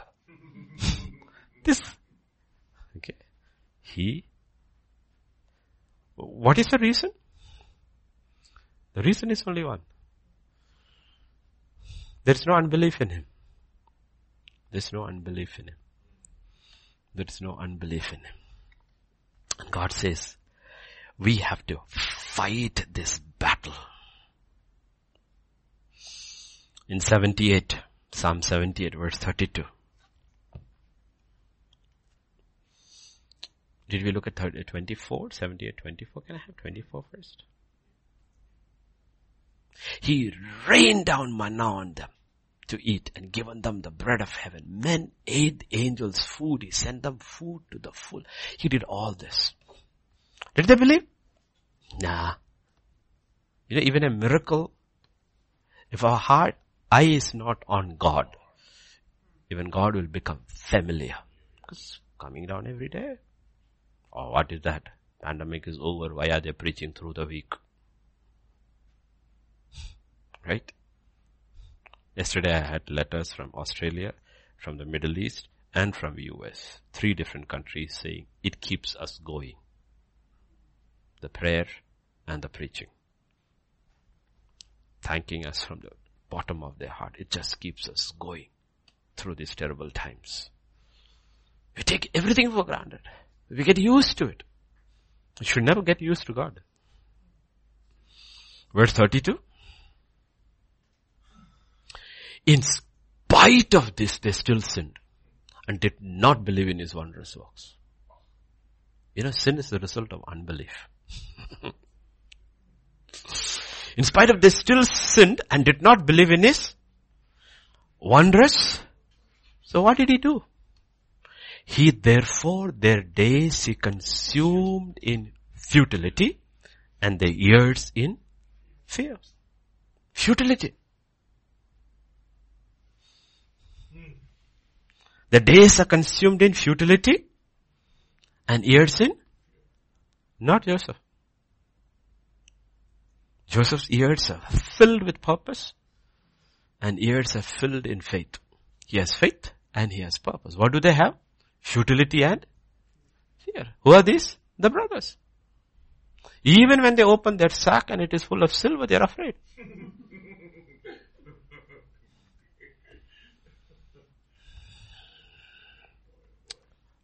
Certain translations, verse 33 is translated as, can I have KJV? Yeah. Try KJV. I think it's vanity. Yeah. Their days he consumed in, verse 33. Yeah, verse 33. Therefore the days did he consume in vanity and their years in trouble. We don't understand the judgment. Sometimes people don't even understand the judgment people are going through. You know what it means? They are pursuing things which would bring no eternal rewards. Remember the man who said, oh, I'm so successful. I need to break down these barns and build big ones. God said, be fool. People pursue their dreams on earth. They're incredibly successful without realizing it is just vanity. And on that day, it will mean absolutely nothing. And you do not even realize you're pursuing vanity. You are considered successful and prosperous in the world. And you are blinded. And you don't realize your life is worthless. It's a judgment that misses you. And you are in the middle of judgment. Think about the 10 sons of Jacob. Is anything written about them? They're all married, they have children, and they have flocks and herds, and everything is going on. You know what? It was just vanity. It was just vanity. And the years are filled with fear. And the fear doesn't go. Even in Egypt it doesn't go. After Jacob dies also they are afraid. They send messengers, please, for the sake of our father, don't kill us. He made a promise like this. Their life is filled with fear. Our lives should be full of praise and joy instead of full of fear. You know? If you're following the purpose of God, why should be there fear in your life? Should be there fear. Why is always this fear of loss? There should be there fear. Right? Psalm 4 verse 2.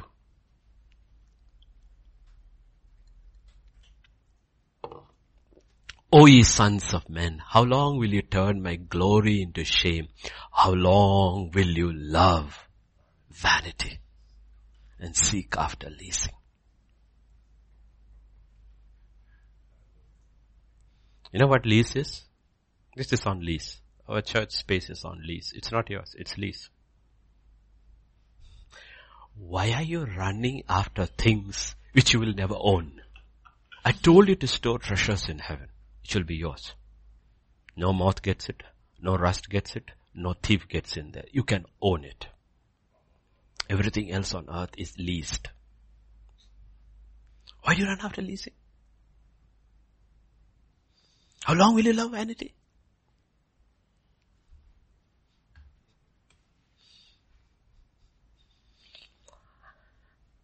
And the problem is this.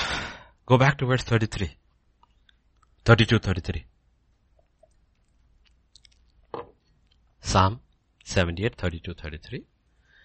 When we do not believe in His wondrous works and continue in the life of sin, what do you see? That our lives are consumed in futility.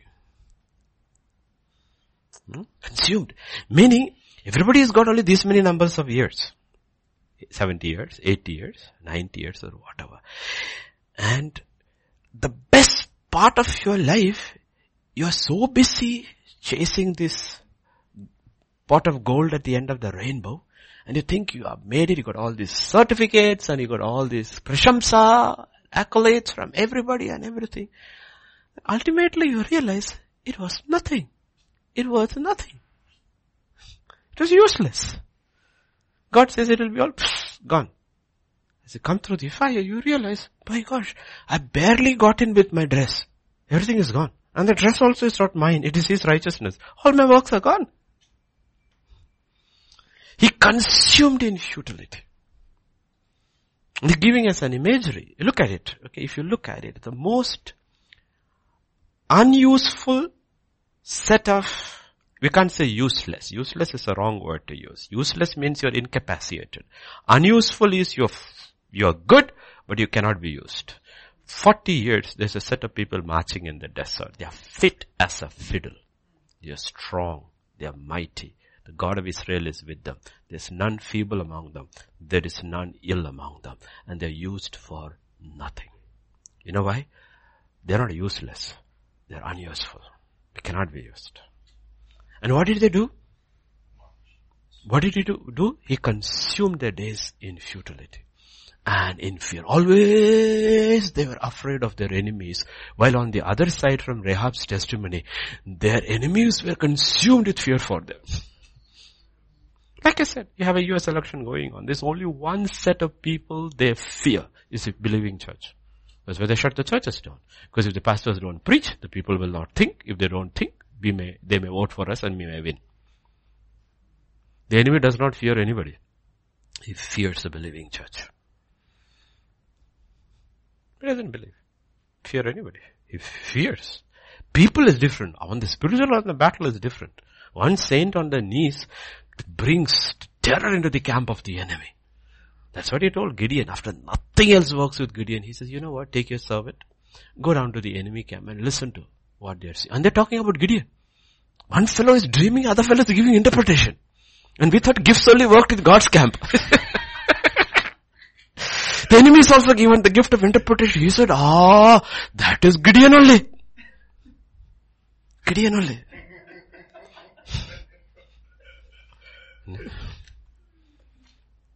Are we getting the picture? Don't let God consume our days in futility and years in fear.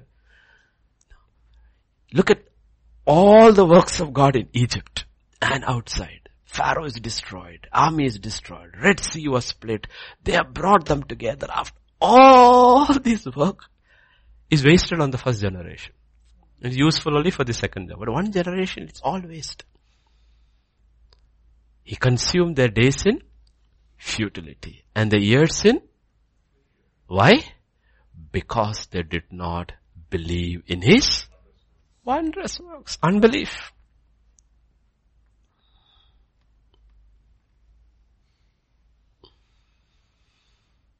The reason is 10 sons of Joseph had no purpose in their lives. Don't think about the prophecies of Jacob over them. That is connected with Israel. But those 10 sons lived without purpose. You know why? Because they didn't honor their father or obey him. Therefore God could not speak to them. One son obeyed his father, understood the ways of God, walked in it, and God spoke to him. Therefore he had purpose. You will never have purpose unless he gives you purpose. Purpose comes from above. Unless he speaks to you, you will never have purpose.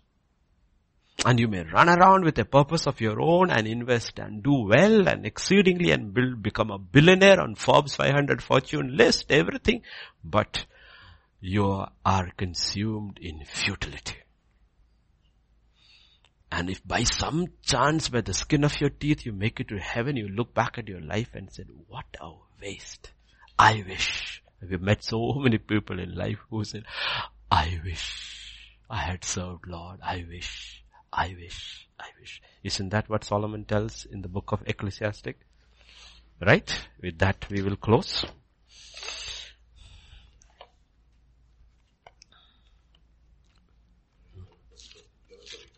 No, chapter 12, verse 1 onwards. Telling young people, remember now your Creator in the days of your youth. Do now. Find your purpose now. When you are young. When did Joseph find his purpose? When he was young.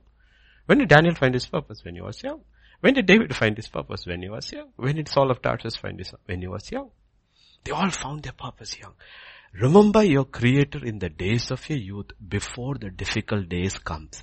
And the years draw near when you say, I have no pleasure in them. While the sun and the light, the moon and the stars are not darkened and the clouds do not return after the rain. In the day when the keepers of the house tremble and strong men bow down, when the grinders cease because they are few and those who look through the windows grow dim, when the doors are shut in the streets and the sound of grinding is low, when no one rises up at the sound of a bird and the daughters of music are brought low. Also they are afraid of height and of treasures in the way.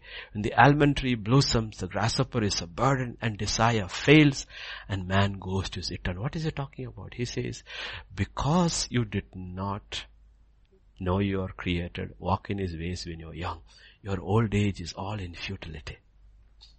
You realize back and you say, you know what? My life was a waste. Nothing came out of it. Nothing came out of it. Remember your Creator before the silver cord is loosed or the golden bowl is broken or the pitcher shattered at the fountain or the wheel broken at the well. And the dust will return to the earth as it was and the spirit will return to God who gave it. Vanity of vanities, says the preacher. Or he was the man who went after vanity. And his life was consumed with futility. But he didn't begin that way young. Somewhere along the road he tripped and then he got back probably at the end. But he looks back. His life is the most wasted life on earth. Because your life waste also has to be connected with how much you are given.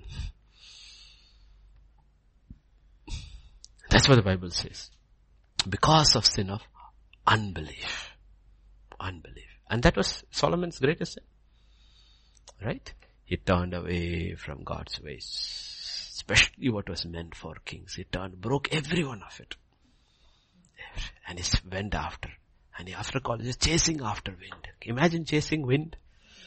I don't think anybody has used language like the writers of the Bible did. You know? Chasing wind. You cannot chase wind. Okay. It's a life of vanity, a life of waste. And that's what people have. Okay, that's what. And that's what God is talking about. As we close, 1 John chapter 2 verses 15 to 17, the difference the man of God, the man of flesh. Do not love the world or the things in the world. If anyone loves the world, the love of the Father is not in him. For all that is in the world, the lust of the flesh, the lust of the eyes, the pride of life is not of the Father, but is of the world. In verse 17, the world is passing away, and the lust of it. But he who does the will of God abides forever. Forever. So how do we know? Thousands of years later, even today, we are hearing a sermon on one man, Joseph, and not about his 10 brothers. One man. He's still living. That's why God says, even though Abel is dead, he still speaks.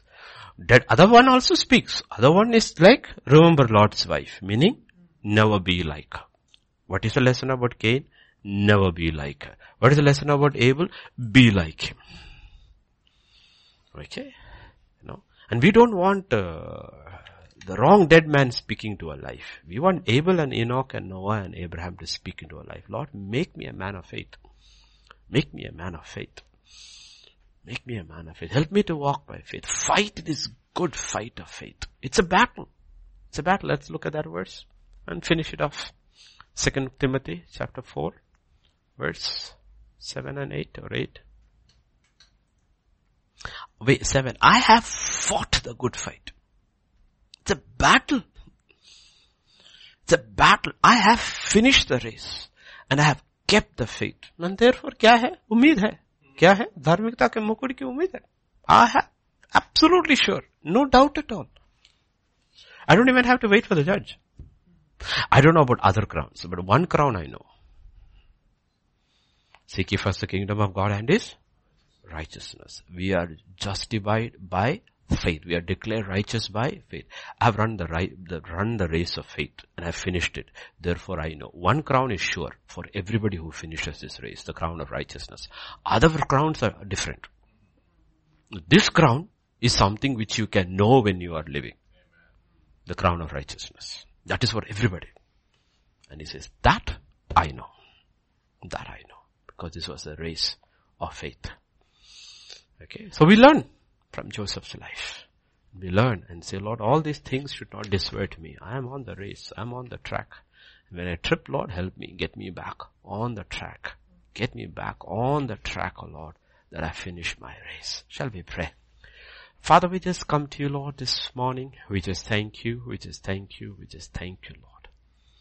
Help us, O Lord, that we don't go the route, the sin of disobedience, the sin of forgetfulness, Lord. We don't want to forget what you did for us these 9 months. You were good. Too good, Lord. We have to compare everything in the context. For so many people, 2020 they say was the worst year. When we put the pandemic and everything that was happened along with it, we would honestly acknowledge 2020 was the best year. We have never experienced the hand of God in our lives like we have experienced this year. Your faithfulness, your goodness, your mercy, your kindness, your healing, your health, your strength, and your abundant provision. This is the greatest year, Lord. Because everything has to be seen in context. Otherwise, we will never appreciate what you did for us this year. You have done for us more in these 7 months. Looking into the context of the whole world than you did for us in all the years put together. And we will not be ungrateful. So we will also speak to our soul. Bless the Lord, O my soul, and forget not all His benefits. Then with a gratitude, heart of gratitude, and with the lips of praise, sacrifice of praise, we can go through October knowing that God is good all the time. All the time, God is good. Thank you, Father. And I commit the whole church here, everywhere, all your dear children, young and old, into thy hands. And I pray they will lift up their heads. They will look up. There will be no one who stooped with discouragement or depression. They will look up. They will have a song on their lips, a spring in their walk.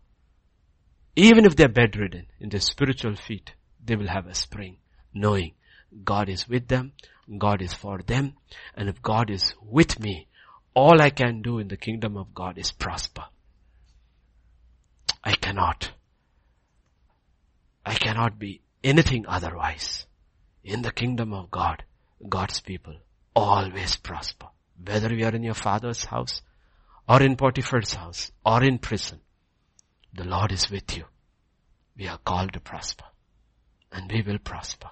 We are the head there and not the tail. We just thank you, Father.